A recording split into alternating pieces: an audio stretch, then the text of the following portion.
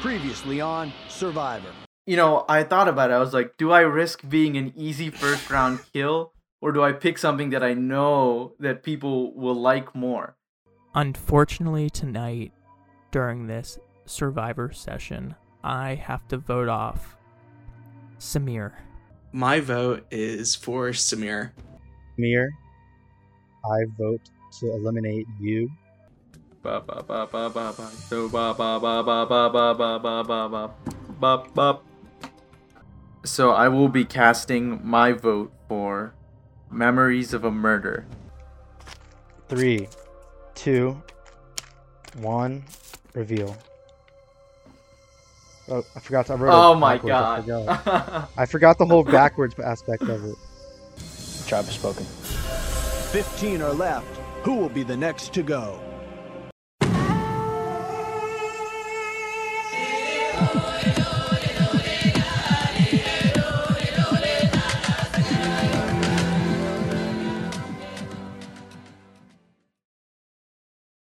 Hello and welcome to the It's All Film and Games podcast. I am Corey. Alongside me is Sam, Samir, and Dane. This is part 2 of a 3-part series we're doing. We're calling it our Cinematic Survivor series. I am the sort of Jeff Probst of the night. Tonight we have a showdown between myself, Dane, and Sam. Samir was eliminated in our last episode. And before we do get into our showdown for tonight, I do want to go back to our last episode really quickly, because one thing we didn't get to do, guys, was rank some of the films that we discussed last time. So just as a brief reminder, that was Ship of Theseus, which was what the film that ultimately got Samir eliminated. Mommy, which was Sam's film. Memories of Murder was mine, and then Dane brought us Dead Poets Society. So I'm just curious, how exactly would everyone have ended up ranking the 4 of those films? Yeah, so, I mean, since last week, I've been listening to the Mommy soundtrack on loop, repicturing the film in my head over and over again. So between this week and last week, I would have to say my new ranking for these films would be Mommy, Memories of Murder, even though they're both pretty much equal, but Mommy stuck with me. And third would be Dead Poets, putting my own movie low on the list. And then fourth would be Dane. Ship of Theseus. I know. Some self-hate there. No confidence. Well, I think I'll do the opposite of that. My movie was the best movie by far. I think Mommy number 1, easy. Memories of Murder, easy number 2. Very, very, not really all that close, but also a very good movie. 3 being Dead Poets, and pretty close to Ship of Theseus, which was 4th. That was a long way of saying I have the same list, Dane. I know mine's Samir, but I'll go last. I think you should get yours in. Let's hear one list that probably won't have Ship of Theseus number 4. Did not want to rank because I don't want to sit through 3 people ranking Ship of Theseus number 4. My heart can't handle it. But I will rank Ship of Theseus number 2. I will rank Mommy number 1. I will rank Dead Poets Society number 3. And I'm sorry, Bong. Sorry, Corey. I have to rank Memories of Murder number 4. All right. The funniest part about that list was Samir announcing his list in the order of 2, 1, 3, 4. It felt more natural based on what I was saying. It's like I Nolan making a list or something. Yeah, I like Sam. I'm gonna stick by my pick. Memories of Murder is my favorite of the bunch. It's one of my all-time favorite films. But I do think Mommy's a close second. I really, really enjoyed it. I'll put Dead Poets number 3 and Ship of Theseus number 4. So not too different, just kind of flipping the top 2. But with that, yeah, it's pretty boring time in the world. There's really nothing to talk about, right, except for this game of Cinematic Survivor we got going on. So I say we get right into it. I know you I said had nothing game, and I thought that was gonna go in a different direction, Corey. Oh, trust me, I'm not going in any direction. We could certainly take it the direction. GameStop. We cannot. I think so, Dane. All right. Well, I think we have a great. Throughout the great episode, I'll slate just of be films giving my tonight. financial advice. Just thank God no one's movie tonight was like The Big Short or Wolf of Wall Street or Wall Exactly. Street or or like something where you could just Don't worry, shoehorn in a bunch of references. The But same those way movies are Samir can coming. reference Yeah, the same way Samir can reference another movie that is completely unrelated is how I can reference the stock market today at being completely unrelated from the movies we're talking about. So our first film of the night is part of this Survivor Showdown. And I'll say this too, I mentioned I'll go over a brief recap of the rules. Really, once again, for those who might have missed our first episode, basically each week in this series, we are providing one film for the rest of the podcast to watch. We're going to discuss those films. Whichever one you deem to be the worst of the group, you will vote to eliminate. The person who gets the most votes to be eliminated will not get to recommend for the following week until we declare our winner. Like I said, Samir was eliminated last week, which means he did not bring a film tonight. He will still get to vote. Corey. Had to squeeze that in there one last time. And then so now we have 3 of us left, and next week we'll have 2 left. And this is sort of our tribal council of sorts. We're going to kind of talk through these films, see where we stand on all of them. And I'll say, unlike last week, my vote is very much alive tonight. I don't know if you guys. Oh, same. I literally still don't know yet. But my vote's very much sure. alive, so I'm really excited for this discussion. So again, let's get right into it. We're going to start with the film that Sam has brought for us tonight. It's the most recent of the bunch. It came out in 2016, and this is Your Name, which is directed by Makoto Shinkai. I got his name right? Yeah, you did. So 2016 anime film, a sort of blend of sci-fi and romance, and very beautiful. I don't think that's I need to, even defend. But that it's nice it's nice to mention. Yeah, no, I think that's an objective comment about that film that anyone would have to agree with. It's a very, very gorgeous film. But let's get some early thoughts on it. What did we think of Your Name, and how did Sam do with this one? So what I'll say, just to start us off, I really like awesome exteriors to movies, and this movie, like Corey mentioned, but just to kind of go a bit deeper on that, the animation is really, really good. And I don't just mean in technique, but just the way that the sequences are animated together. Every scene just feels so fluid.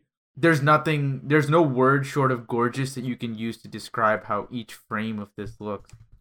So beautiful. Yeah, it's almost overwhelmingly gorgeous, because it's so some scenes are photorealistic in a way. A weird word to use, because it obviously looks animated the whole time, but the way the sunlight hits at certain points and a lot of these landscapes, some of these wider shots, I found to be really, really overwhelmingly real. And my favorite part about the animation, I thought, was how it simulated a camera more than I've ever really seen in an animated film. A lot of racking of focus or coming into focus or out of focus in shots the way a camera would. You don't really see a lot of animated films that acknowledge the presence of a camera, and I just thought that was a really, really cool touch. Yeah. I have to say, sorry, Jamie Lee Curtis, but this blows Freaky Friday out of the water. Your classic body swap movie, but it really like I said, blew Freaky Friday out of the water. I love how the beginning of the movie starts off with so much mystery, and how this mystery slowly unravels throughout the film. I hate to call it back to Akira, but very much in the same sense that every shot gives you a new secret and a new understanding of the story and where the ending of the film is going. Speaking of new understandings, I just want to say this. I was speaking to our dear friend Will Gamble a little while ago, and actually an anime prodigy, an anime prodigy, genius, masterwork, Hayao Miyazaki in the works. But he actually let me know that not only American audiences who may not be familiar with the language are missing out on a kind of philosophical reading of some of the dialogues too. I think in the language, there are a couple different ways to say I and self and your, even the phrase your name. Yes. And there's a lot of play with that would maybe on first glance, it definitely went over my head. But hearkening back to Will's words, that's when I kind of read more into it, and I was like, whoa, this is really clever. The Japanese wordplay in terms of how the syntax of their language works, or the Japanese language works. Yeah, the most, so Samir is totally right. That's one of the coolest parts about the screenplay that happens in this movie. The most specific scene is when oh my god, I'm blanking on all the characters right now. Taki? When Taki is sitting, yeah, thank you. When Taki is sitting on the basketball court, but he's actually Mitsuha, like Mitsuha says the female version of I because there's multiple different like it's gender, there's a gendered way to say I in Japanese. So Mitsuha says the female version of I, and all his friends pause, and then he says the general version of I, and they pause again, and then he says the male version of I, and they go, okay, that was weird. So it's there's like, I mean, it's a very like it plays a lot on like how regimented like gender is in Japanese culture, which I was really unaware of before I'd watched this movie, and until I like dove deeper into this movie. It's a really cool, it's obviously not the most important part of this movie, but really, really cool things. And I will say, I actually think the first 30 minutes of this movie, Dane mentioned it as a positive. I'm actually not a huge fan of the first 30 minutes of this movie. Yeah, I'll be honest, Sam. I was like, in the first half of this film, roughly, I was like, I wonder if Sam thought I would like this because no. I really hated it. Dude, I literally, watching this back. So I remember loving it the first time I watched this. I watched it like in 2016 or 2017 when it was on Netflix. Like it's now not on Netflix anymore. But I remember watching it. It was like the first anime movie that wasn't by Miyazaki that I loved. Dude, rewatching it today, I was like, why the fuck did I like this movie? I was like, I'm going home immediately. I was like, this movie sucks. For the first 30 minutes, I was like, this is so like on the nose and so corny. And then like the dream sequence is a huge shift tonally in the movie, which it all really comes together. But I think even up at like the 35-minute mark when she's going with her grandma to like the underworld for the first time, I think there's like a really cool thematic change throughout that like really starts to pick the pace up. I think that's a good turning point to identify.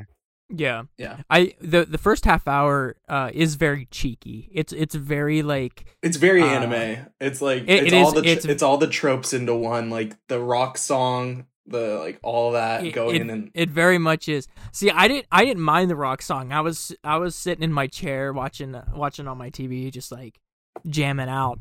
Well, and now I do, having understood some of what we're talking about with this language barrier, I am willing to extend it a little bit more grace. But I found the first part of the film incredibly confusing too. Like it's basically just one really long montage where like you're never really in a single scene. Like for the whole first half of the movie, you're pretty much never in a single scene because it's just a one long series of cross cutting between their two lives where they're constantly in their bodies and then back in the other person's body and their bodies back in the other person's bodies. And obviously, like once you get in the rhythm of it, I suppose it is a little interesting. But I was just like, can we just stay with one person like for some extended period of time?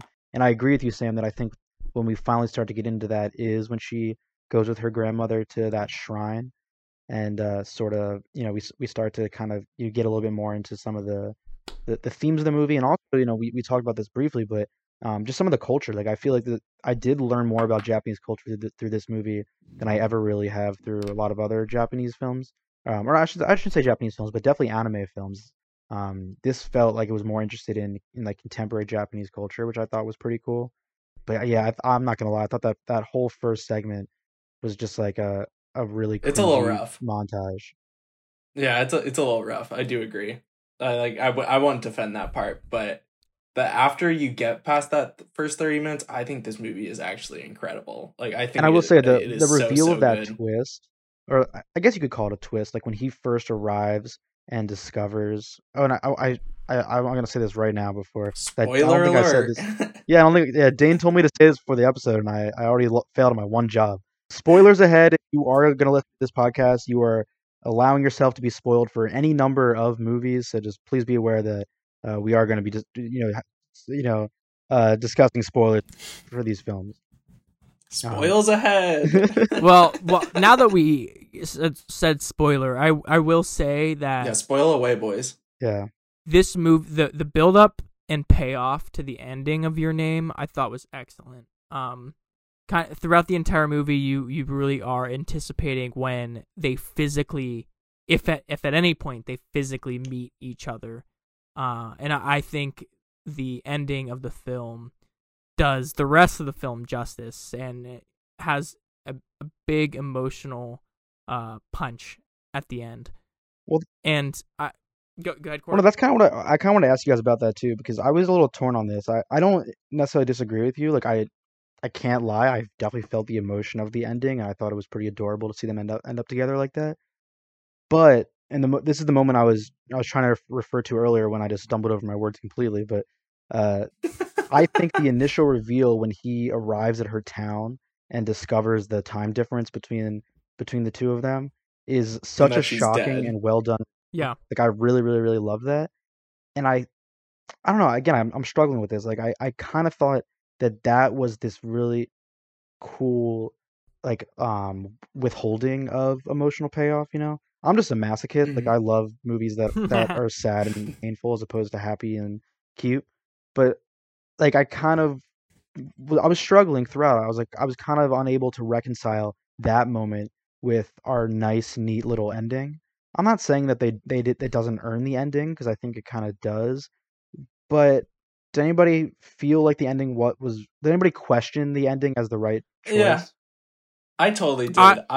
I think that like I would have actually loved it just to have ended with her seeing the "I love you" on her hand. Like I think that is my absolute favorite moment of the movie. Like that has lived with me for a very long time after I watched it. Like it was the one thing I remember the most clearly on the second rewatch. But it's a PG movie. Like this was made for all people, and I know you hate that answer for like the ending because it is a little corny, but I thought it was earned. Like I didn't think they were like, and now happily ever after. Like it felt like you had really gone on a journey together, and that they had finally, helpless romantically ended up together. Yeah. The one thing that did kind of drag as I was watching was how long the epilogue was drawn out. I would have liked that it would have just been a short. It was very like Return of the King. Like you had like 12 different endings. I wish it would have been short and sweet. It was a little bit drawn out. I can't say it like really bothered me, but I do wish it was a bit shorter. I think it would have had more of a punch to the ending. But with that said, I still really enjoyed the ending. Samir, what are your thoughts on the ending? I liked the ending. I do think that I did get that, like, I felt the emotional resonance of that moment lead up to it. Like, I don't know, like, the payoff did feel worth it for me in the end in terms of the way the narrative goes. I know this is a weird movie to, like, talk about it with. Like, I made the same argument when we were talking about Mystic River and how, like, if you didn't buy in to, like, the beginning bits of the movie enough, then that ending doesn't land for you. For me, like, you guys were talking about the first 30 minutes, and I was actually fine with it. Like, I know Corey was mentioning that, like, he felt that it was, like, almost like a montage, like, we're not in a scene long enough, but I don't know, for me, maybe that's what I was trying to get at when I was saying earlier, like, it felt fluid, like one fell swoop of a paintbrush. And I realized as you were saying that we were just actually talking about the same thing, but just like you were coming at it, I guess, from a more critical light. Well, I agree that it does have a nice flow to it. Like I wouldn't ever call it clunky or disjointed, but although I did think there were a few bizarre kind of cuts, like individual cuts in this movie that I did find to be a little clunky, but that doesn't necessarily relate to the first 30 minutes. I agree, it's very fluid. So if you are with it, you will find it like very, just kind of nice to ride along. I just felt like I was like I'm still trying to insert myself in this world, and I feel like it's already kind of like pulling you off in this weird direction without ever letting and you any one moment. And when you ride that wave and you let it crash, Do you sink or do you land at bay? That's my quote. What the fuck I don't have a witty answer to that. I have no idea what to say to that. Well, that's my fancy way of saying that I landed at bay and I like the ending. Okay. All right.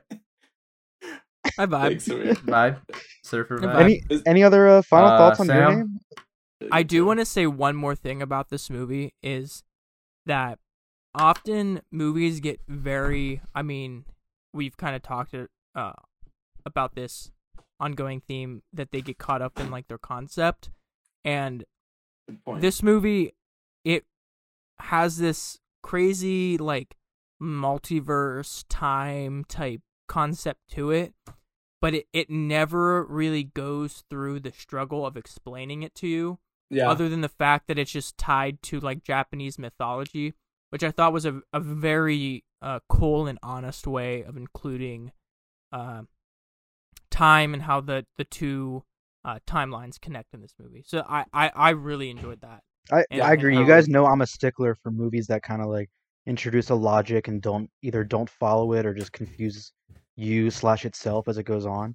And I didn't have that problem with this one. Not because it's like abundantly clear what's happening the whole time, but because the movie sort of like implicitly makes a contract with you, saying like, look, it doesn't necessarily Just go with it. right, Go like with it. exactly, just go with it. Kind of like the Tenet Very thing. Yeah, Yeah, I was about exactly. to say Tenet. You know, it's like Yeah. no. just just go along with this. Don't Like this is think, feel it. explained by, like you said, the Japanese mythology, which I thought was a really nice touch.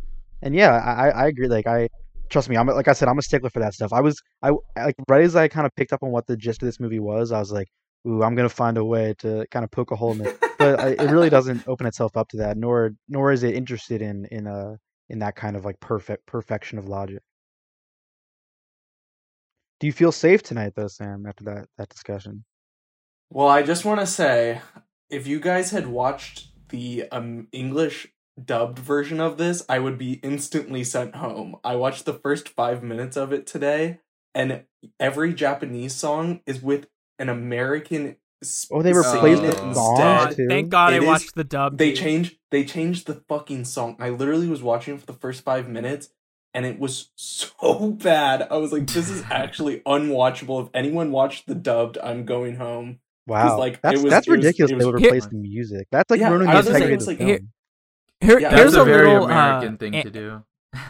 Yeah, Anime it was so shoot- bad. a little anime shoe-in for me. Like, I watch like Attack on Titan. I've watched dub and sub, but like always go with the dub. It Literally is always go with the dub. it is just a different experience, and it's typically the better experience. It's gonna be, like I said, I think it's gonna be a really tight race tonight.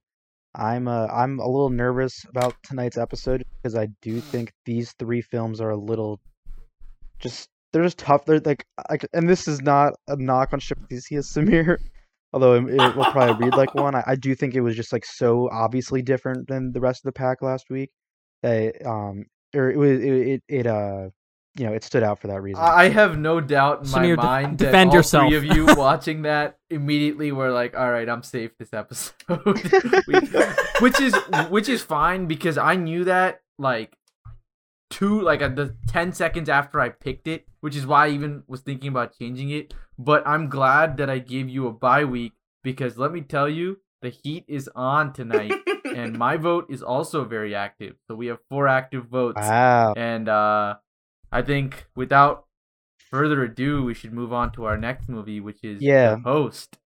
Yeah. Wow, Saw Samir as stealing my thunder there a the little bit. host, Oh, yeah. Corey's getting Yeah, his I just hostness took over the- taken Yeah, I was gonna away. say. As the host, I expect to be able to Right. read that one. But yeah, yeah. So one thing that's been surprisingly cool about this little series we're doing is that we seem to be really big fans of a lot of East Asian film. Like we've really been it's East Asian film from Japan to China to South Korea has been pretty well represented here. And so with this next film, it is The Host, Bong Joon-ho's 2006 creature feature. This was his follow-up to Memories of Murder. So this is Dane's film, and he's This is my movie. sort of using my strategy against me. Like I kind of knew that Bong Joon-ho was such a crowd pleaser, especially Memories of Murder. I am partial rather to that film. I love it a lot. But Bong Joon-ho obviously makes If nothing else, very fun movies. But I'm curious to hear some of our thoughts on the host and how we think Dane did with this pick. Well, So, I was just gonna go ahead and say that. oh yeah. Going into picking this movie, basically my decision came down to when Corey said last episode that he hadn't seen this movie. And out of all of Bong Joon-ho's movies, I mean, I love this one. I definitely thought that there could be some mixed opinion on it just because of it is a monster movie. It's very different from some of the things that he's done before. But the one thing I will say before I talk this movie up more is that this movie came out in 2006. And the special effects, the monster in this, looks fantastic for coming out that long ago. There are some moments where it looks a little bit dated, but for a 2006 movie, like, it's pretty top notch. Yeah, I thought the Yeah, monster w- did look pretty dated, but I also think that it looked really cool. Yeah, So I didn't really care that Yeah. I tend to really like sort of old computerized, like very corny kind of early 2000s effects. Like I love everything in the entire Matrix trilogy, for example. And this kind of reminded me of those sorts of effects that in no way look realistic, but just look cool.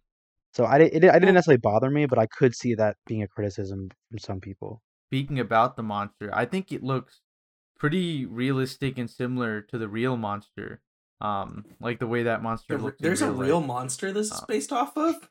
Stupid.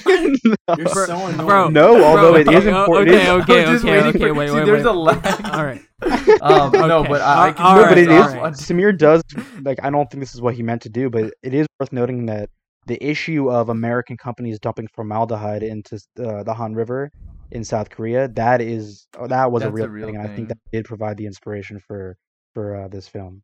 You know, for a monster movie, this has a lot of the monster in it. It's kind of rare to see this much of the creature, or at least see it so early and see it so transparently from the outset. So how did you guys think this movie fared as like specifically a monster movie? And then maybe how do you think it fares as a film overall? I really liked the monster. I did, and I didn't. In terms of the graphics, like Corey said, I completely agree with them on this point. I mean, you guys know this by now, but I'm a huge 2000s guy, and so I was drawn into the 2000ness of it. Like I like the kind of like me being able to detect at some moments. Oh, okay, like the graphic for the monster wasn't that good, but that's not like a knock on the movie. That's just okay. It's kind of cool to watch this like being covered in this 2006 like little haze. Yeah, I mean, but I will say, I judge monster movies on the certain, like, action elements and certain, like, specific oh shit moments within the movie. And this movie has a lot of great oh shit moments in it. Like, I think probably my favorite moment of the entire film is when he's running away. He thinks that he's grabbing his daughter, and it turns out that he's just pulling a random schoolgirl along with him. So much fun. And the monster itself, like, yeah, it's whatever. Like, I don't know. I didn't feel super strongly either way. Like, it was dated, but I knew it would be dated. I did like the little like twirly things he was doing on the bridge. That was pretty cool. That was a little fun part. No, like it's funny because when I think about monster movies, I'm always like, honestly, like I just want more monster, less human. Like yeah, if I think about any of these Godzilla or even King Kong films we've got in the past couple years, I'm always like, I don't give a shit about any of these characters. I just want to see these monsters do crazy shit. In this one, I didn't feel like I didn't want that from the monster, but this almost served as like an inversion of your classic monster film in that the characters are really, really strong. And I do agree with what Samir you kind of began to say earlier, which is that the I love at the core that this is basically just a story of like a father trying to be a good father to his daughter. And then there's some other, elements in this whole family, but at its core, these characters are actually very interesting, which in a way makes me almost like gives me mixed feelings about the status of this film as a monster film because it is trying to do a lot, and it's fairly successful on that front. But the characters are so much stronger in this than I've ever seen them in a monster film, which ironically, like that should be objectively a good thing. but It kind of muddles weirdly it. enough, I Yeah, it have kind of mixed muddles feelings it for about me that. too. What did you guys? So I'm of the opinion that I think this movie would have been like cooler, and maybe I would have enjoyed it more if the presence of the monster was kind of unexplained. I know like you could argue that the plot kind of would fall apart, but to me the whole like them dumping in the Han River and then forming this mutant, I see why it's there, but that kind of cheapens it or takes me out of it a little bit. I mean, like, I'll say this yeah. for Bong Joon-ho. I mean, he is many things, but subtle is not one of them. And I think that's. I guess that's what I'm trying to get at. Yeah, I mean, I'm okay with that personally. Like, I think, Parasite, for example, is very effective because it hits you over the head with some of its anti-capitalist messaging. I love that the host is so brazenly anti-American. Like, it's just like, yeah. Like, I actually read, it's pretty funny that it's the rare South Korean film that North Korean officials have openly said that they love. Wait, really? Because that's so they funny. appreciate the anti-American sentiments. I didn't know that. It's so which good. I think is hilarious. It's really funny. I picked a North Korean propaganda. Yeah, way to go, fan Dan. film. I didn't know that. But We love you. Kim Love Jong-un you, is Kim. listening to this right now. He's like, Yeah. yes, it's all film and games, Young Yang. Like, well, let's go. that's definitely the reason why I do cling to this movie is because tying it to Godzilla King of the Monsters, you have this balance between monster and human and the type of stories. I do feel like the host does a pretty great job at giving a human plot line to this story. I mean, all the characters are very interesting, but it also does give a reason to the monster.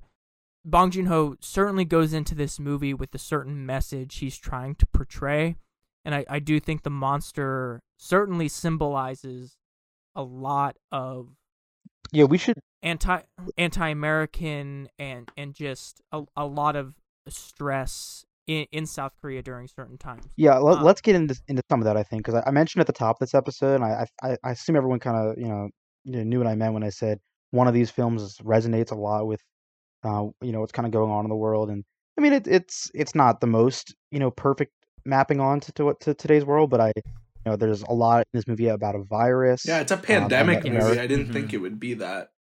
Yeah, I didn't know. I wasn't prepared for that either, and I'm just curious what everybody thinks of some of these elements, especially in terms of what Dane's talking about with this kind of anti-American, but also even anti-government kind of slant that it has. I mean, the South Korean officials in this look pretty much just as silly and incompetent. I mean, as any American. the part in the movie where they all bought GameStop stock and just rode it till the moon was the best part, and I thought that was the most relatable for sure. Totally agree, Samir. That's such a good point. Relatable, huh? Yeah. There's like 20. There's a shot of 20 people signing up for Robinhood. Yeah. The point where they all hold AMC stock and they hold it until that it sells is gonna be. I thought that was by far the best part. Yeah, it was really weird when there was a post-credit scene of Bernie Sanders saying screw the top 1%. This is a strongly anti-Melvin movie, so watch it for that, if nothing else. Yeah. Sam, I want to hear more of your thoughts about this movie, because going into picking this, I thought this is technically a monster movie, but there are layers to this one. I'm not sure how Sam's gonna think what he's gonna think about this one. So I want to hear more of what you have to say.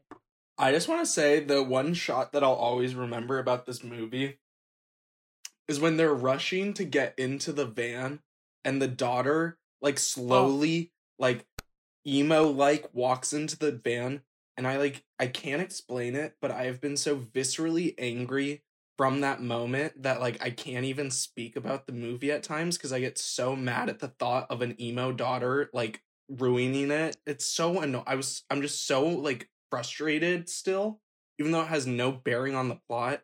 Yeah, we haven't even really talked about the family dynamic. No, I have to agree with you too. Out loud, I literally was like, "What the fuck are you doing?" I was like, "Get it together!" And then of course like from the very moment it. Like we said, very not subtle, as in he's not subtle. I don't know why I had to specify it that way. Like you know, It wasn't very subtle of you either. Yeah, it wasn't very subtle. It was pretty on the nose. Like you know, from the fucking moment that they say, "Why can't she shoot her bow?"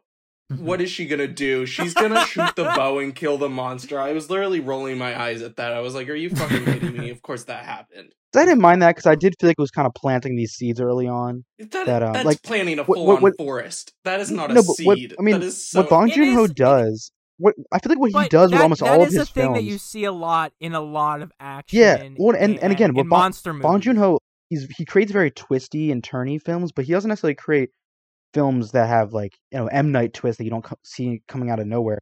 I think he liked to set up a lot of pieces of a puzzle and like just kind of show you how they come together. You see all the pieces there. You know that I agree. You see this girl's an archer, and you understand where that's gonna be a significant piece of this puzzle.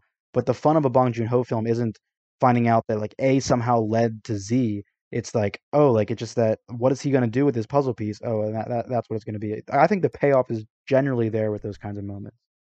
And that's something that I anticipated there being criticism to. And I have to admit, like her shooting the arrow and the whole them killing the monster at the end plays into a lot of corny action monster movie tropes, but there is effective build up to it. And if you look back at it, a lot of the character flaws are kind of centered around these moments. I mean, like, I don't really know who is the other dude was. I think he was another. It was a brother. The political activist was like yeah. I think he was the brother. And he's like a drunk at the beginning, and then he ends up throwing the alcohol and burning all of it. Oh, that was cool. I didn't pick up on Park, that. That's good. And Park uses the street sign right that he failed with earlier. He fails with it, and then at the end he ends up doing it. So I do think there is effective show and character growth in those moments, but at the same time, like, it certainly plays into... Well, and he's obviously an adorable father at the end, like when he adopts the little kid. Oh, he's so cute. And he's like the cutest little father. Like, the greatest scene, with hands down, in any Bong Joon-ho film, this was true in Memories of Murder, this is true in this film, it's true in Parasite, it's true in literally every single one, is just when people are eating together. Oh yeah, when their daughter is back, that part was really like good. and then it's just like they're both like a lot of his movies have these scenes of like extended silence basically, or at least no dialogue, while people are you just hear plates clanking and spoons scraping against bowls because everyone's just eating, and it's really magical. I think it's actually really, really cool the way he does that. Another thing I want to point out too is when Park, Kang Ho Song's character, is getting essentially the lobotomy, and it's like the red floor, and he finds out the virus is fake and all this. Oh, I love that moment. Like, and he grabs the nurse and is like, "I'll infect her. I'll do it." That whole like sequence of events was so nerve-wracking, comical, and just fantastic to me. I thought that was awesome. I just love that initial cut. The like visuals. I love this the moment right before that when you hear the American doctor say, "Oh yeah, the virus is like totally made up. There's no proof that it exists." Dude, and then you just cut to Song Kang-ho just kind of going like, "There's no virus," and then it immediately from there just cuts to him getting a lobotomy. Like it brings up a big point that this movie like a really funny moment in this that I laughed out loud. Was when I think it's definitely in the last third of the movie when like a guy that's like sick is coughing, and then everybody at the bus stop like moves away from him. Then he spits into the puddle, and then the bus goes over it, and it gets on everyone, and then people just start screaming. So I don't know gross. why. It's so funny. Oh, and those moments, I don't know about you guys, but those moments are like so viscerally disgusting. I was like, I'd say the shit out of someone that did that.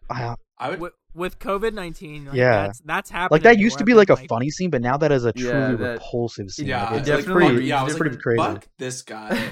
Okay. Yeah, like I think it is a really, really funny movie, and I'm a little torn because I think the funniest scene of the entire movie is the funeral for the daughter at the beginning. Like, I don't know if it was even supposed to be intentionally as funny as it was, but it's just so over the top, and with everyone coming in and like taking photos and videos and close-ups of them. They're all rolling. the They're ground, all yeah. rolling around on the ground crying. It's so absurd. It's so over the top, and like I thought the movie was at its best when it really leaned into like the absurdism of the jokes, because like at the end of the day, this movie was meant to entertain. Like thinking is an important part of it, but it's a monster movie. It's supposed to entertain you. Yeah. Well, and also, well, no, but the comedy is, Well, and Smear kind of touched on this. The comedy is really essential to what Bong Joon-ho is always trying to do.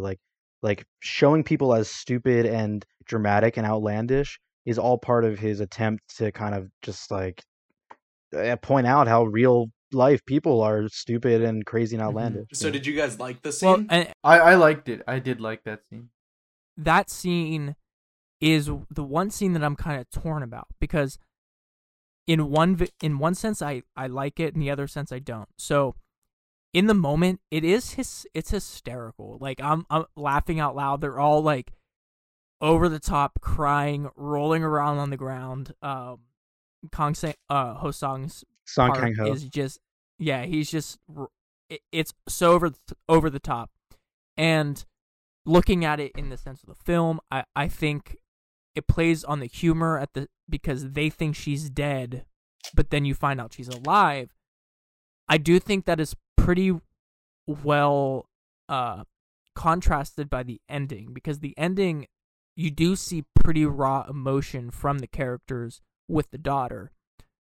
And when I'm watching that scene, like I was conflicted. I'm like, I don't know if this is supposed to be sad or funny. I'm kind of both during this. I don't know if the scene is just effective, but in the end, you do get emotional kick or an emotional sense That from the being characters like, with the that daughter. Yeah, I mean, That- I enjoyed the scene in isolation.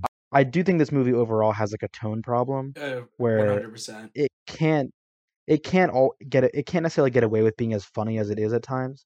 Because I cracked up at that funeral scene, but then I'm with you guys. It's like, You feel a little dirty does after it- it. yeah, and it's like it Yeah. needs to kind of it needs to at least strike that balance more carefully the rest Yeah, of the way, like- which is something that Bong is very good at for the most part. But I don't know if he gets it quite right here. So I definitely agree with you guys that scene in particular was certainly confusing. I think one Yeah, it's thing, like right Um, before we move on from this, a really Yeah. interesting point that I just wanted to get your thoughts on, because I can't figure it out. So obviously he has a movie called The Parasite, and this movie is called The Host. Is there an intentional connection there? Because I know there is, but I just need to be educated on it. No, I mean, I don't think there's an explicit connection between the two, but I think that's an interesting pattern to pick up on. I mean, he's again, if you all his movies are very clearly like they take some sort of anti-capitalist, if not anti-American stance. And so if you take the name and apply it to that, I mean, he's calling capitalism a parasite. He's calling Western values a host for like parasitic or monstrous qualities. So I think that's good. I didn't thought about it in those terms, but I think that's a good. Yeah, with the scene I was talking about, I kind of thought that maybe there is a kind of a humanistic side to the monster, but I might be just overlooking that. And Bong Joon-ho certainly subverts any expectation of that this monster was potentially human by killing the daughter at the end. But yeah, I definitely think that there was some type of influence in calling the movie The Host, having that scene in there, and the anti-American South Korean sentiments that go into identifying the monster in the end.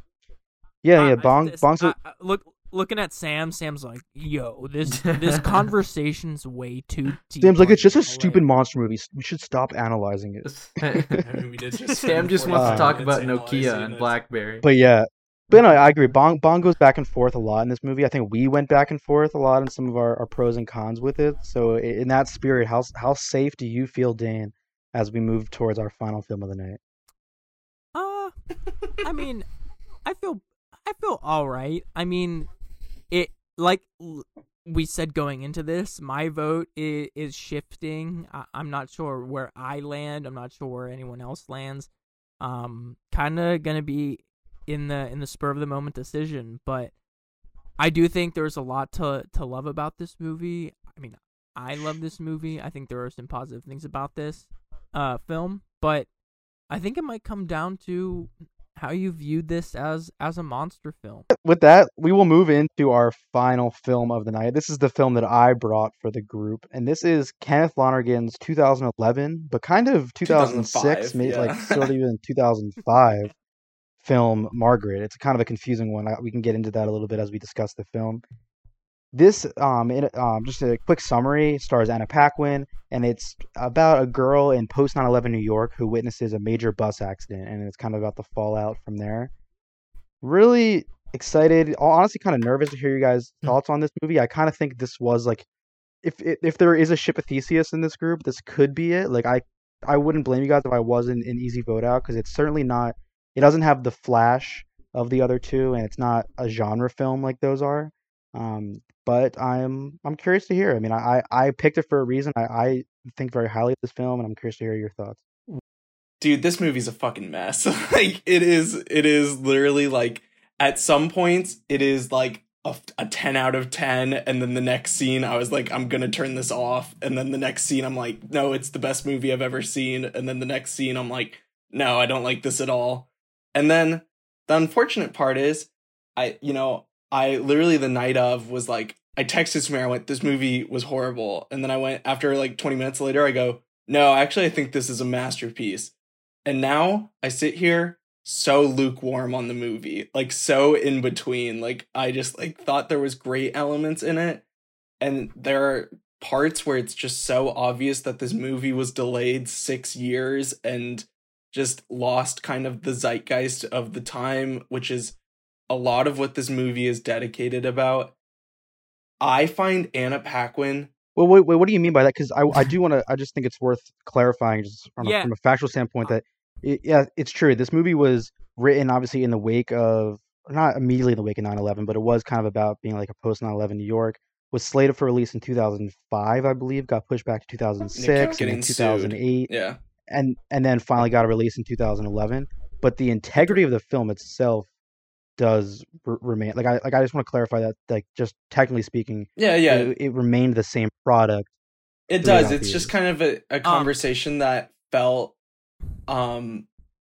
it felt like it does so much. This movie tries to, like, the scope of this film is huge, and what it's trying to do is really commendable. Like, I think Lonergan really, really goes for it, but I just don't really, at the end, think it's a cohesive film. Like, I just don't. Like, I think it... Well, that's... Yeah, movie, I guess overall, I kind of feel like I didn't get a chance to text Sam back whenever he sent me that, because I hadn't seen it at this point.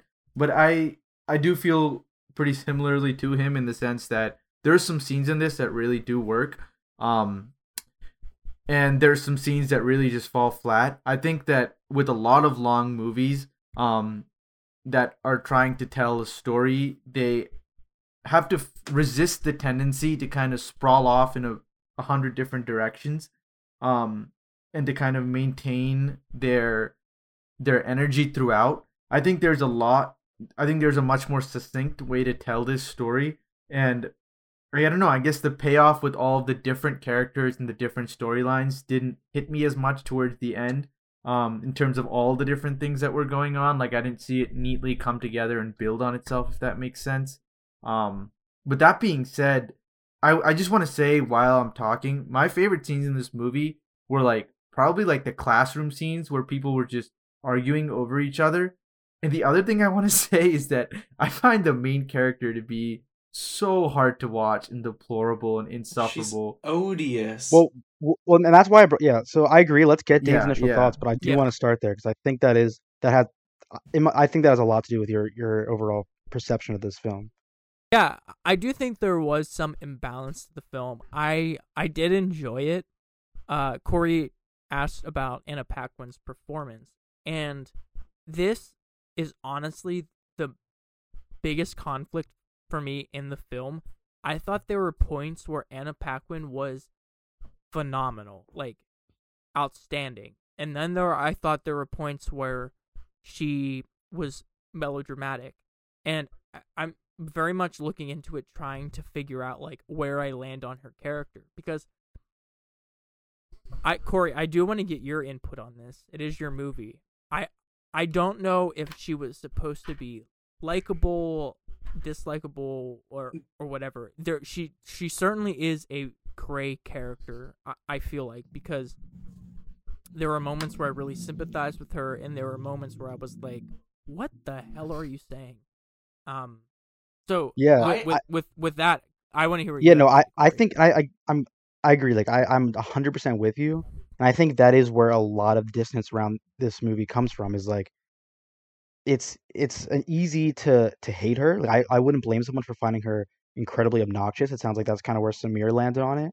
I think that's totally valid. I think if you're gonna take that stance, you should also keep in mind that this is like a teenager. This is a high school Mhm. girl, and therefore the more melodramatic and irrational responses. And trust me, there are a lot of irrational responses in this movie from her. Are a product of her being a young girl, and so Yep. I agree. There are a lot of moments that I hated her in this movie. There are a lot of moments in which I think I really admired her sense of morality. It's a very sort of naive, youthful sense of morality, one that as you grow older, you probably realize isn't necessarily viable. And I think a lot of characters go back and forth on that in this movie.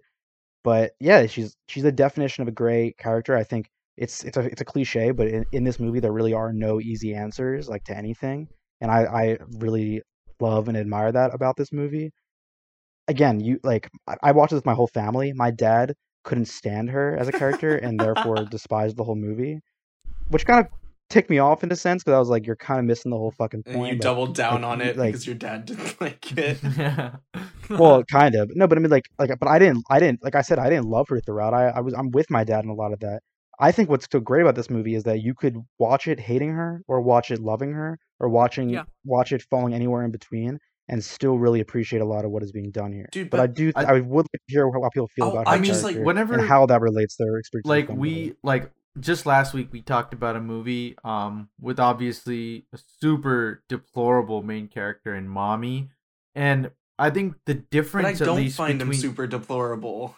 Like I only find parts of him deplorable. Yeah, This character is so one-notedly that's the deplorable point. throughout. That's what I'm saying. Like wait, so wait. what Wait, I do wanna wait, I gotta find- stop there. You can't tell me that. No, wait. Yes, In yes. Mommy, he's Yeah. objectively a bad person. You're allowed to feel mixed feelings No, about because him, he but brings joy I to really others. need you to convince me about why you no. would call him not deplorable. But the word, she's not deplorable. You could if you She's don't not- like her character, she's that's not fine. But she's deplorable. not deplorable. I She's feel like clearly- obnoxious she has is a a strong better sense word of for it. morality in this movie.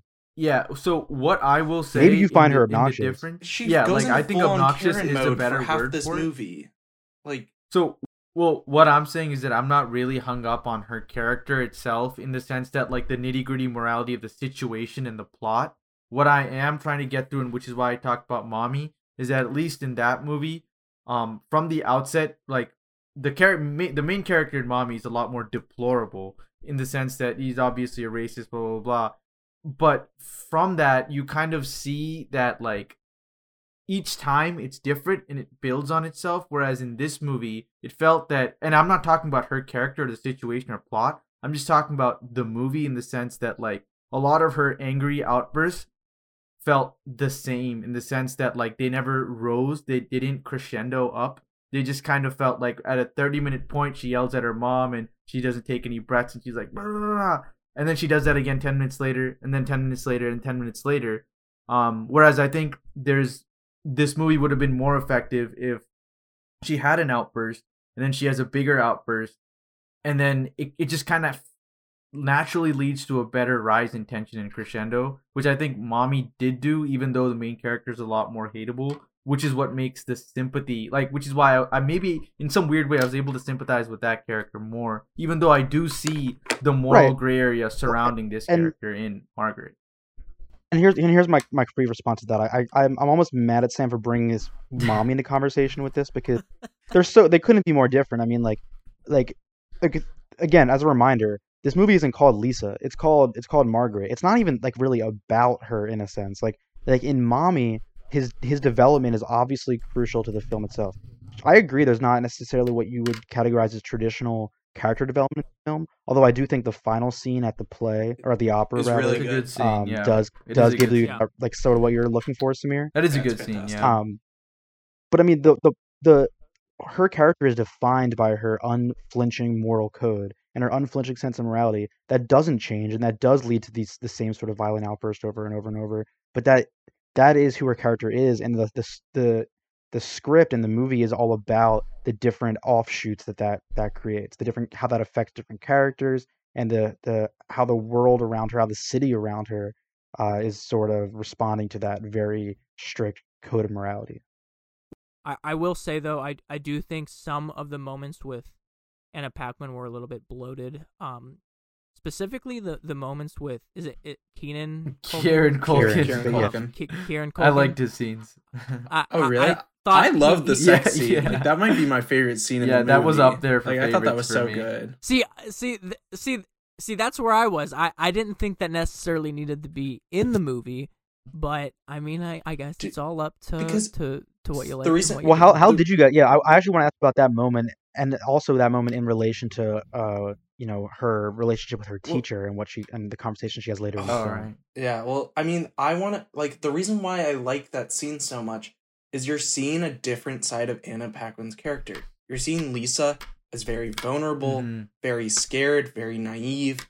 You're not seeing her, like, I would like to amend my first argument. I wish I hadn't brought Mommy into this. I agree. They're two completely unrelated movies that just made Corey and I get mad at each other. It didn't do anything else. I was like, what the hell, man? It's just Corey and I death stare at each other for about 10 minutes.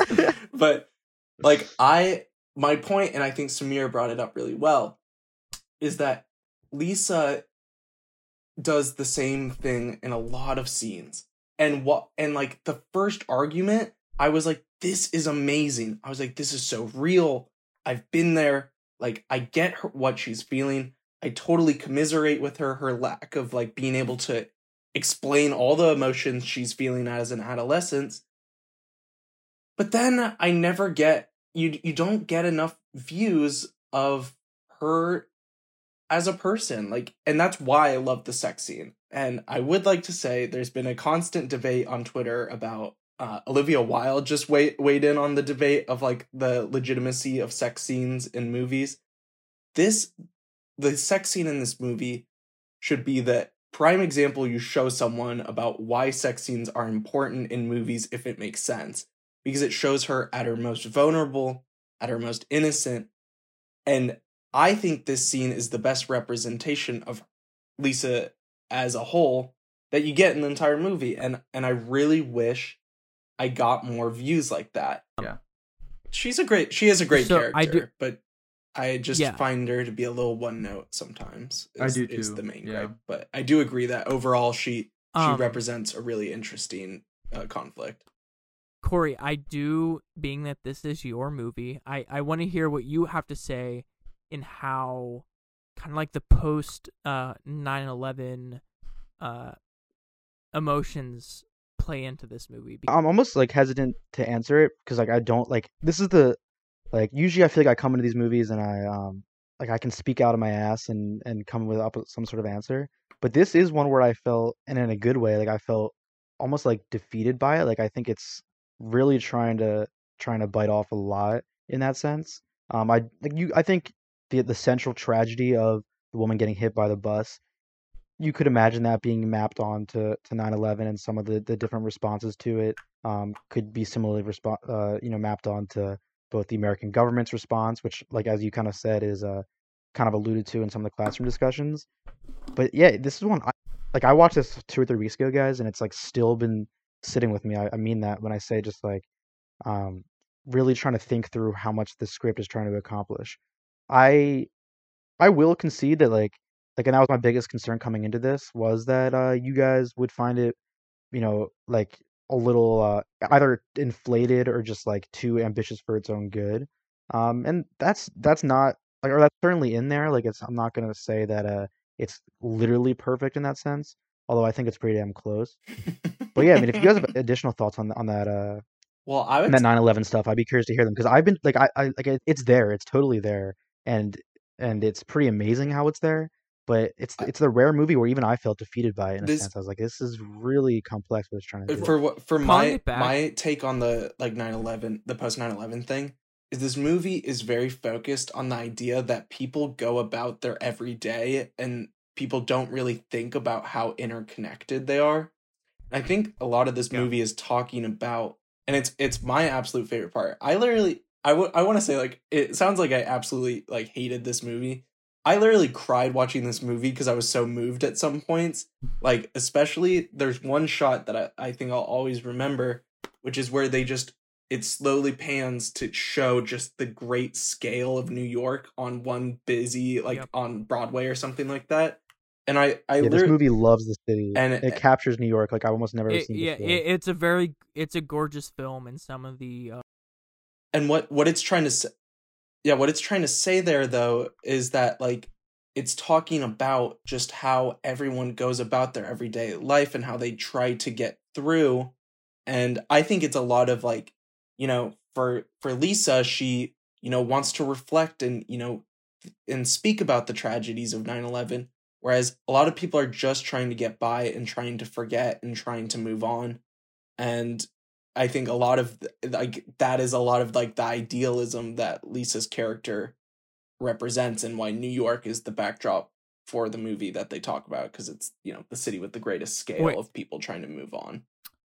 Watching this movie, I could not help but think of, like, the Tree of Life shooting, because of how like, New York, Sam, exactly what you just said, like,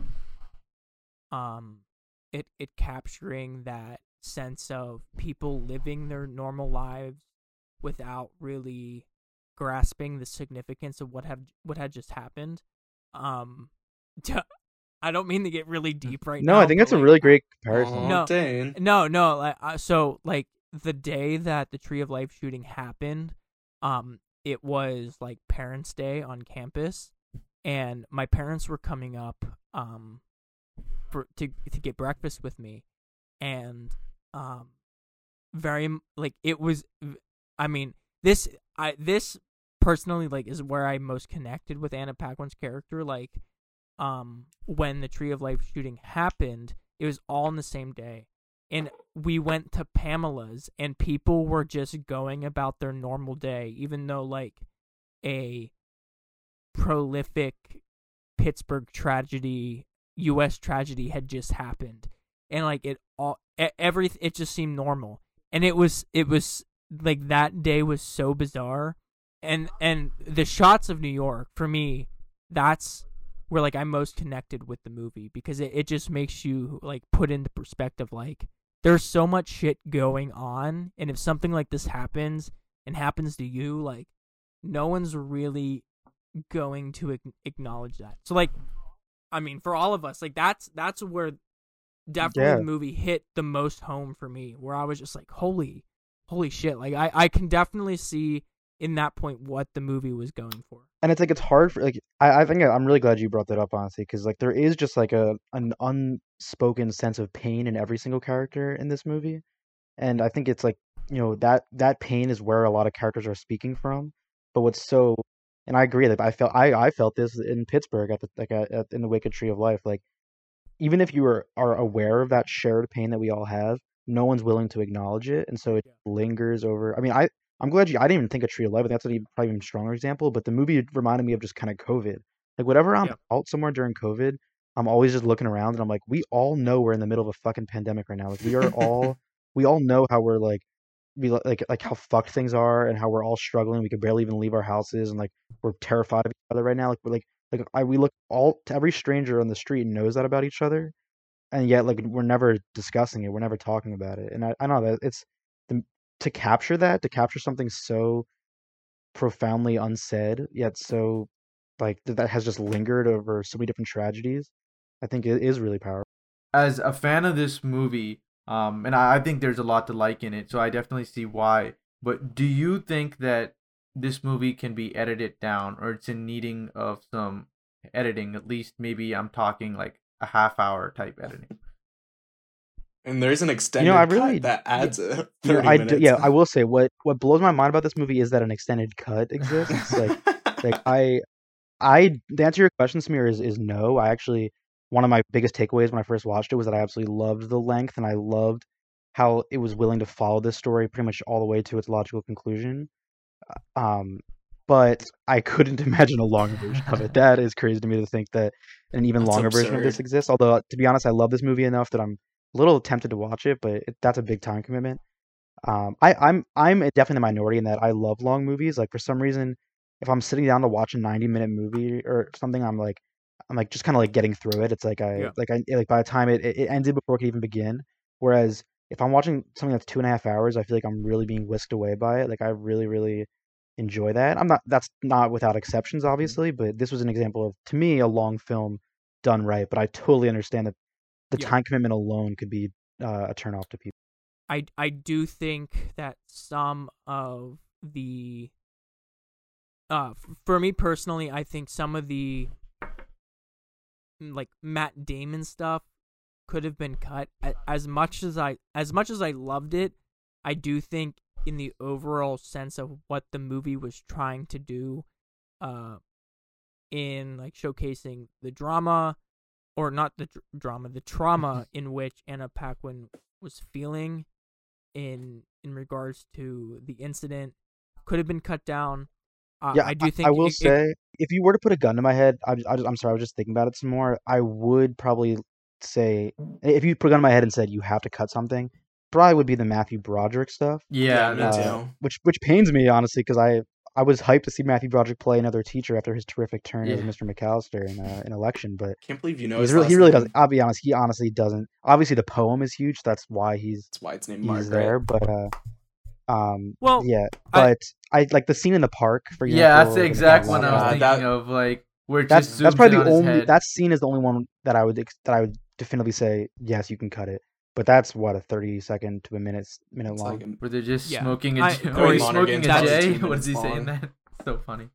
That's pretty much what I was feeling too. Like the moments with Matthew Broderick in the classroom, I think, well, obviously to the title of the film and thematically are very important, but in the park could have been cut. The Matt Damon stuff, I think her relationship with Matt Damon is very important to the film, but particularly in the part where she goes to his apartment, I think didn't necessarily need to be in there. Mhm. I hate to Yeah, real I quick, hate to now, nitpick. while we're on that topic, and this is yeah, maybe I just the want- I- last thing we'll say about the movie, but I think it's worth discussing, and I'll let you get that in, Sam. But Yeah, I yeah, think go. I'm just really curious to hear your thoughts on how you interpreted her news that she shares with Matt Damon, like about the abortion. Mm-hmm. Did you like what was your initial reaction to that? Did you think that was purely a tool for manipulation? Did you think that was like, well, I don't know, what, like I thought that was a really fascinating moment in this movie. So that's where I am a bit conflicted, because I do think she was trying to manipulate him in a sense. I mean, he definitely was in the wrong with that scene. I mean, she was in the wrong too. There's a lot of issues with the scene in the apartment, I think. I don't know if that whole moment needed to be in the film, and ultimately, like, I was a bit confused why that moment where she confronts Matt Damon was in the movie. Yeah, me too. But I mean, again, I if mean- we're thinking about someone who has this strict moral code, who thinks she's clearly doing the right thing all the time, and then to see her do something so, I mean, like, kind of like Skeevy. manipulative and Yeah. like certainly not you know, what's like The I don't know, honor like, maybe, code. like socially acceptable. Yeah. Yeah, certainly not like an honorable thing to do. Like I don't know. I think you need those two sides, because like I think showing it doesn't make her out to be an outright hypocrite, but it makes her out to be a young, complicated person who it doesn't have it all figured out the way she thinks she does. Yeah. No, I agree. I think it does a good job of showing that. My only gripe is I'm with Dane on if I would definitely cut the Matt Damon sex scene as well as this scene that we're talking about right now, probably. You're like, Just- but that Kieran Culkin sex scene. No, well, dude, because this is my point. Is no, that I know my exactly. What you mean. like what I'm about to say is that they're very similar in the sense that she is a very confused and vulnerable girl that's being taken advantage by a man, essentially. They're a little different in this fact, like in the aspects of like the power dynamics of the two. I know it's nitpicky because Anna Paquin is really, really good throughout this movie. Her acting in the Matt Damon sex scene is strangely very off and poor. And the part where she, like, that scene kind of put me off. The part where she says, like, grow up, like, I'm the one who did this, like, you're being a baby. I don't know if there was a problem with takes or something, but that take she does for that line is really, really off, and it just completely threw off that entire scene for me. I don't know what they told her. Yeah, I have to go. I don't remember that one specifically, but I trust. I know what you're talking about. Her cadence was really like, it was essentially she was reading a line. It was really off. I thought a lot. I'll be honest. I thought a lot of her performance in this was very awkward, but I actually mean that as a strength. Yeah, and again, that the moment you're referring to could totally be a different issue, but there is like a youthful, like, adolescent awkwardness to this whole movie that, again, I think it only helps it, but I could totally see why people would be put off by it too. So there's this like the morally gray aspect of Anna Paquin's character of Lisa, I think is very apparent even without the Matt Damon scene. There's the moments where she's fighting with Emily, which were very hard to watch in my opinion. I think they were very effective. They were excellent scenes, very well acted. And to me that shows the moral gray to her character, like with what Emily says is like, you're just a kid, like it's not revolving around you, all this stuff. And I do feel like that's a lot of the point of the movie, is Anna Paquin being this naive character who has experienced this trauma, thinking that, as Emily says, that we're not side characters, we're not supporting characters in your story. I thought that was excellent. It's a great discussion. Yes. It's really, really good. And I thought that was the most effective point of her being a morally gray character. So that's where I kind of am very... I agree that I will say turned off by the Matt Damon your point that because her relationship with Emily is probably my favorite in the movie. I think I really like Emily's character a lot. When I first watched this movie, I texted Samir and I said I think this movie serves as the perfect midpoint between our two, like Samir and I feel like have this reoccurring debate of like theater versus film and like where that spectrum kind of lies. And I would probably place Margaret like directly in like if I was trying to convert a theater lover into a cinema lover or a cinema lover into a theater lover, I think I would use Margaret or Manchester by the Sea. Like I think Kenneth Lonergan in general understands the language of both really well and how to traverse those two worlds really well.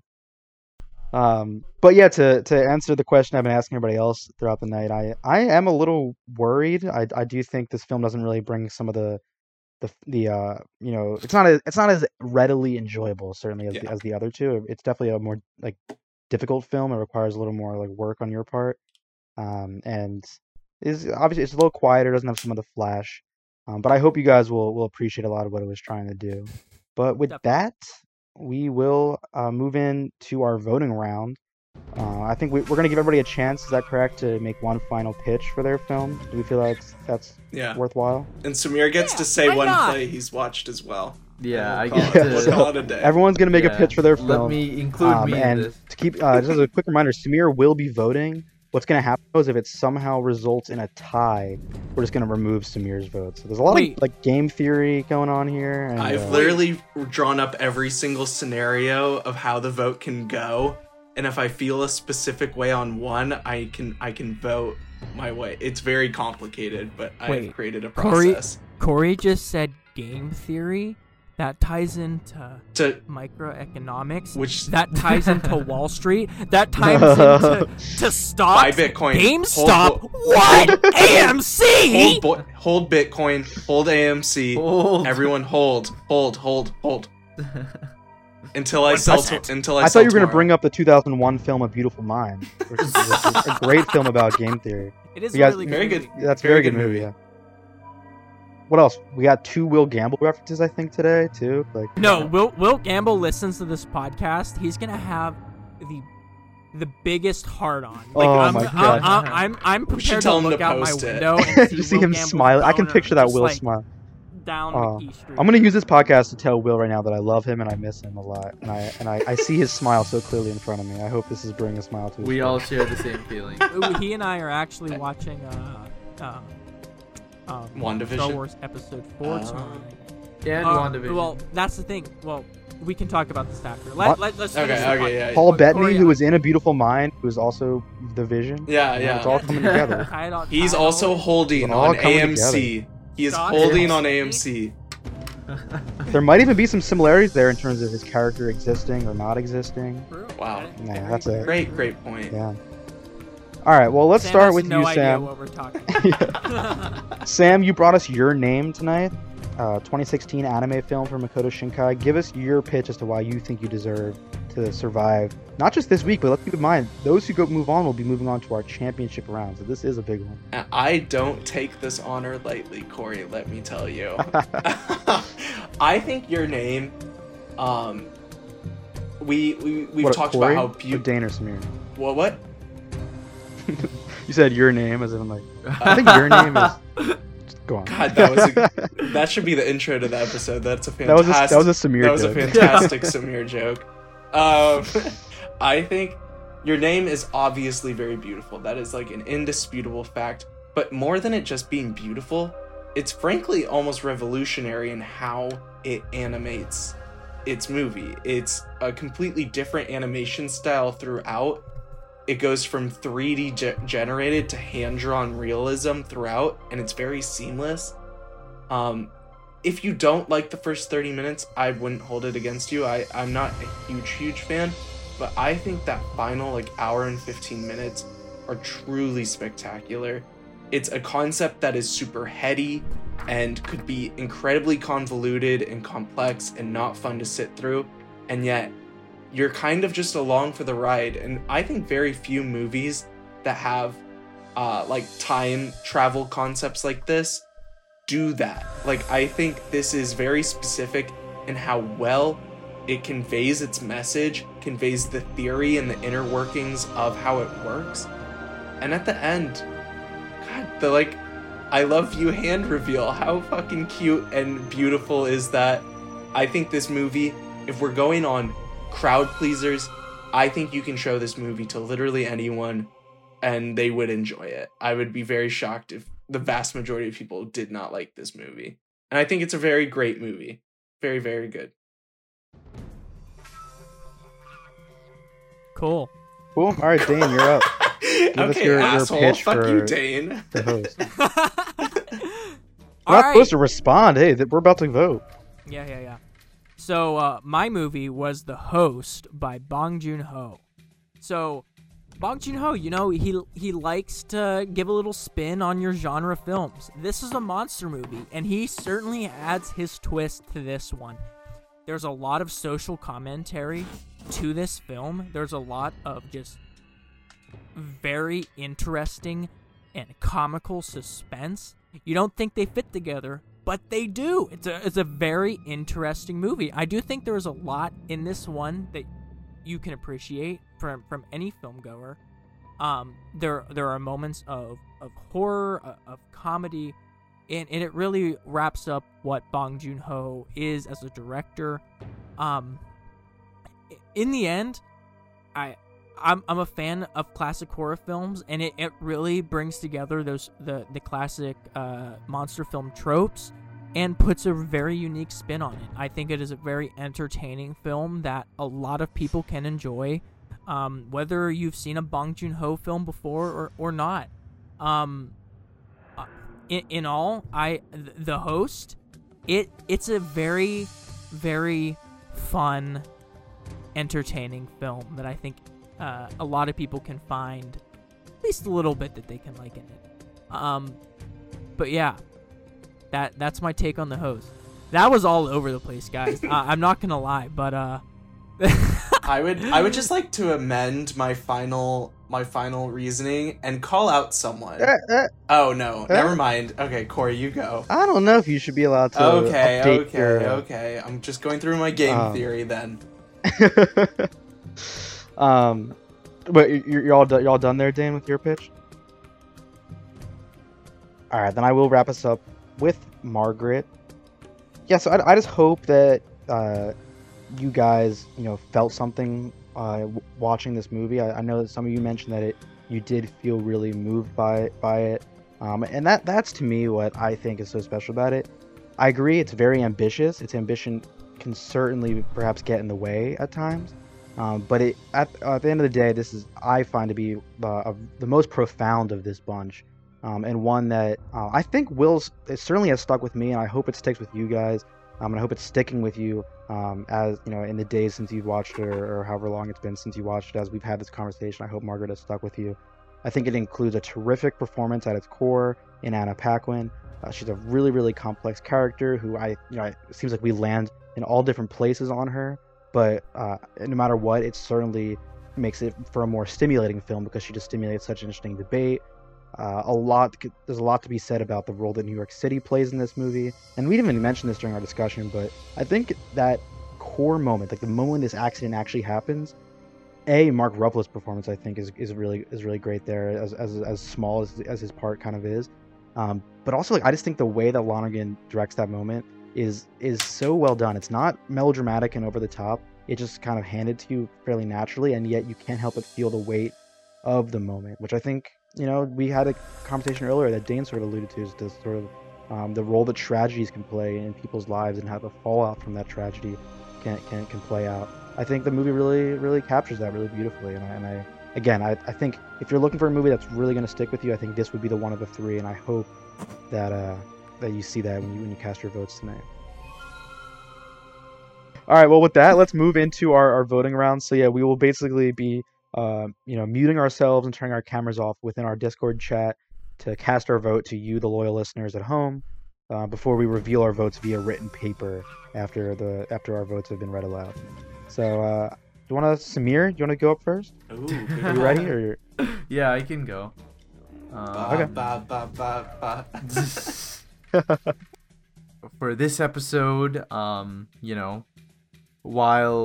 while it may be easy for Corey to think that I have it out for him because I recommended, or my movie to vote out last time was Memories of a Murder, but I think there's a lot to like in Margaret.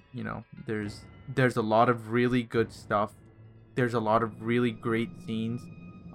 You could probably take like 5 or 10 minute clips of this and it would probably win like a indie film festival somewhere as like at the short film contest, because it's so rich. I think that's the best word I can use to describe some of what's going on here. Rich, and it's very dynamic, and I think there is a lot of complicated stuff going on. The question I still am left with is that is there too much going on in this movie? Is it too much for the movie to handle in terms of all the different sprawling subplots? I think that it could be using a lot more focus, and there's a lot more efficient way to get from point A to point B, while still delivering some of that emotional punch and exploring some of the ideas this movie does. So, sorry, Corey, but I think my pick is going to be Margaret for tonight. On the penultimate episode before our finals, I am making a power move, and I am voting Dane Holtz out. I realize that this might be my best shot at getting who I think is the front runner to win out. I don't necessarily think the host is even worse than Margaret. I think they're both pretty equal. I just find that I get more emotional weight from a movie like Margaret, and for once I was actually convinced that I was actually probably wrong about a movie. I think Margaret is actually pretty impressive. I hope Corey listens to this and doesn't hate me for the like how mean I was on this episode about his movie. because I think Margaret's actually pretty great. But the point is, Dane, I am taking you out in a power move, in a shocking revelation. See ya, sucker. Alright, guys. So I have been torn about this, really even leading up to announcing this vote. On one hand, you have Your Name, which I felt was pretty disappointing, to be honest. I really did not like the first half of it. Didn't like the ending of it. So you would think that leaves a very small percentage left for me to enjoy. But I did think the animation was really, really, really beautiful.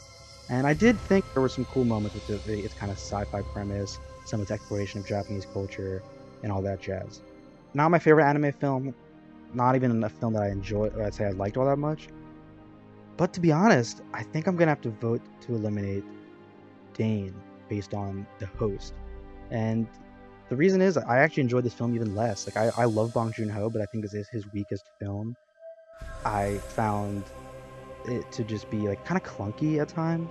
And in truth, like, I don't know, while I love his social commentary, I talked about it during our discussion, I just didn't really buy into this one a little bit, and I think it might be kind of similar reasons to Sam. I actually just don't maybe I thought I did. Like, to be honest, I always think they sound cool, and I'm underwhelmed by them every single time.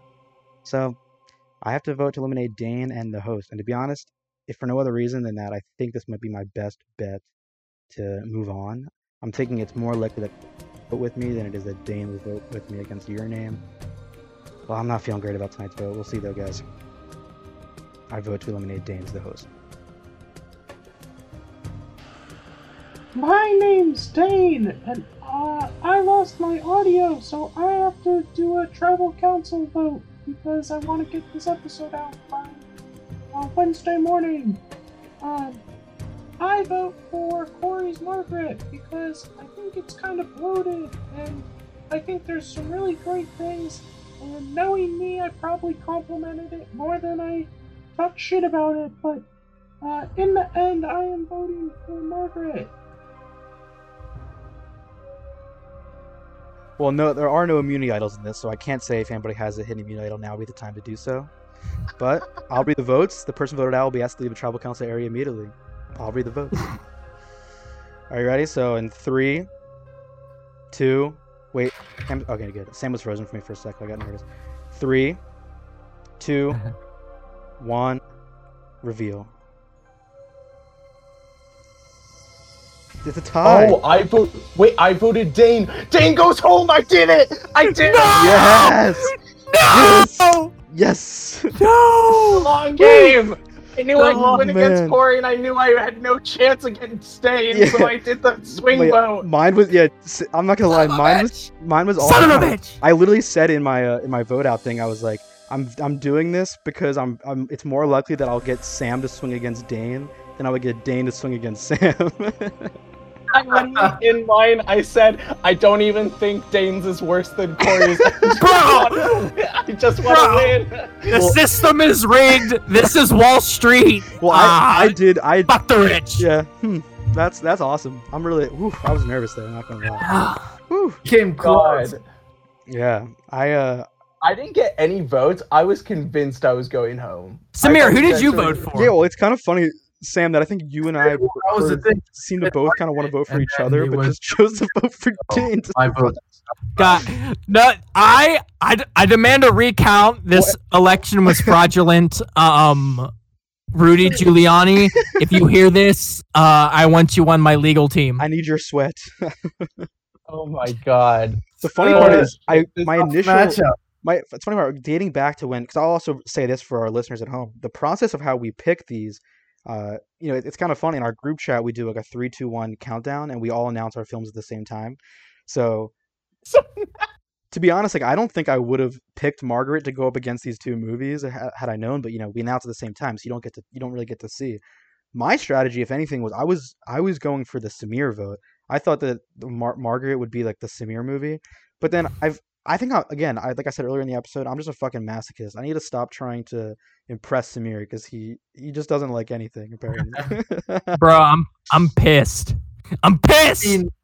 I said, Dane, I want to make it clear that I didn't just completely game the system and vote out a movie that I think was good, I actually do think I would, if I gun to my head would pick a movie, I would pick Margaret. I just So you did do that. yeah. So that's what I did. I didn't just totally fuck over Dane just to see Dane go home. I'll be honest. I was really split, and I probably I could have gone either way with Your Name or the Host, but I saw this exact scenario coming, and I was like, there's no way. I knew that no one was going to vote against Your Name. I just knew that like. It wasn't. Yeah, I thought Your Name was definitely, because for some reason we've definitely established like a halo around anime movies. Like I don't think we've said anything It was even the like it was the protected pick I remotely needed. Bro. any of the. That's why I thought whenever you pick, okay, because I think I'm the only one that's seen Close Up out of us. When you originally picked Close Up and changed it to Your Name, I thought that was smartest thing I've ever seen you do, because I don't think Close Up would stand a chance in a setting like this. I think it's a good movie, but it's Samir, wait, Samir, who did you pick? You picked Margaret. I picked Margaret. Wait, here, let's guys. It was Let's it's want to because wrap I up the flopped. episode, and then we'll like kind of debrief, or do you want this to all be part of the episode? So wait, because there was a Be part of the tie. episode, So fuck because it. there was a tie, Samir gets kicked out. Yeah. Yeah, so that's how I survived. This is why I spent the entire day buying stocks and game theorying this fucking podcast. Well, Guys, this entire episode, Sam figured out how Wall Street manipulates the public, and he manipulated me. Well, I'll say this. I mean, like, so as a little bit of tease for what's ahead for this podcast, we have an exciting episode, I think, in the works. It's very Dane centric. I don't want to say much more than that because I think it'll be a fun one when we get That's to gonna be it. such a good one. Guys, But, all I'm saying right now is unfortunately, I'm the coming championship for will my not feature revenge. Dane. I'm coming, and it's gonna be a reckoning. Sam, I'm gonna make you hate. I'm gonna make you hate 9 hours of your life. Well, Sam, it's only fitting that the two Survivor fans did reach the end of the Survivor series. The two people that actually treated it as a competition. Yeah, we like we a fun- literally we refused to not make it to the end. I think it's Storyline that follows throughout the season, and there's no better storyline than Dane trying to use my strategy against me of riding Bong Joon-ho films to the end and then it coming back to bite him. Guys, I have to say I'm more of a Total Drama Island fan than I am a Survivor If you're fan. a Total but- Drama Island fan, you're a Survivor fan. There's a lot of overlap there. Well, any final thoughts on this exercise? We got an exciting championship ahead. Corey versus Sam. It's a grudge match. It's gonna be a grudge match. I know. I'm gonna be posting smear campaigns throughout the week, trying to I'm torn too. I'm just scared because I think I just gave away my Dane vote. no, God. As disappointed as I am, I will remain impartial. As much as it hurts me, but I will. I'm very excited to see this next episode. This is going to be a battle of the ages. It will be. between Corey I and want to. Sam.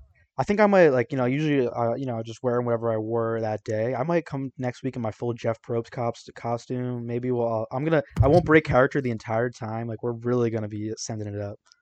I'm just gonna be full Johnny Fairplay, like just skeevy, just be a piece of shit. This was the entire almost time. grandma lie like material with this vote flip you just did right there. So Sam, I guess we'll wait for tomorrow in the group chat to reveal our films. Yeah. Wait, do you want to just do a final wrap up? Yeah, we will talk about it. Yeah. So, any final thoughts on today's episode? I thought it was a good one. I love this series because I think if nothing else, the vote out is absolutely fucking hilarious every time. Bro, that's all I can say. That's all I can say. Well, with that, No comment. Dane, do you have an exit? Do I have an exit speech? oh yeah, give us a little exit speech. Yeah. Dan. Give us your goodbye. So it's going to be very difficult next week not to just have a predetermined Sam vote logged in my mind. But I mean, I'm going to try and remain as objective as possible. But I'm coming for you, Sam. You won't know when. I'll be fair next episode, but I'm coming for you. All right. Well, with that, this has been It's All Film and Games Survivor Series Part 2. I am Corey, but more importantly, I am moving on to next week. Alongside me is Sam, who will be showing down with me. Then there's Samir and Dane, our lovely jury members. Thanks for listening, guys, and we'll see you next time. That was great.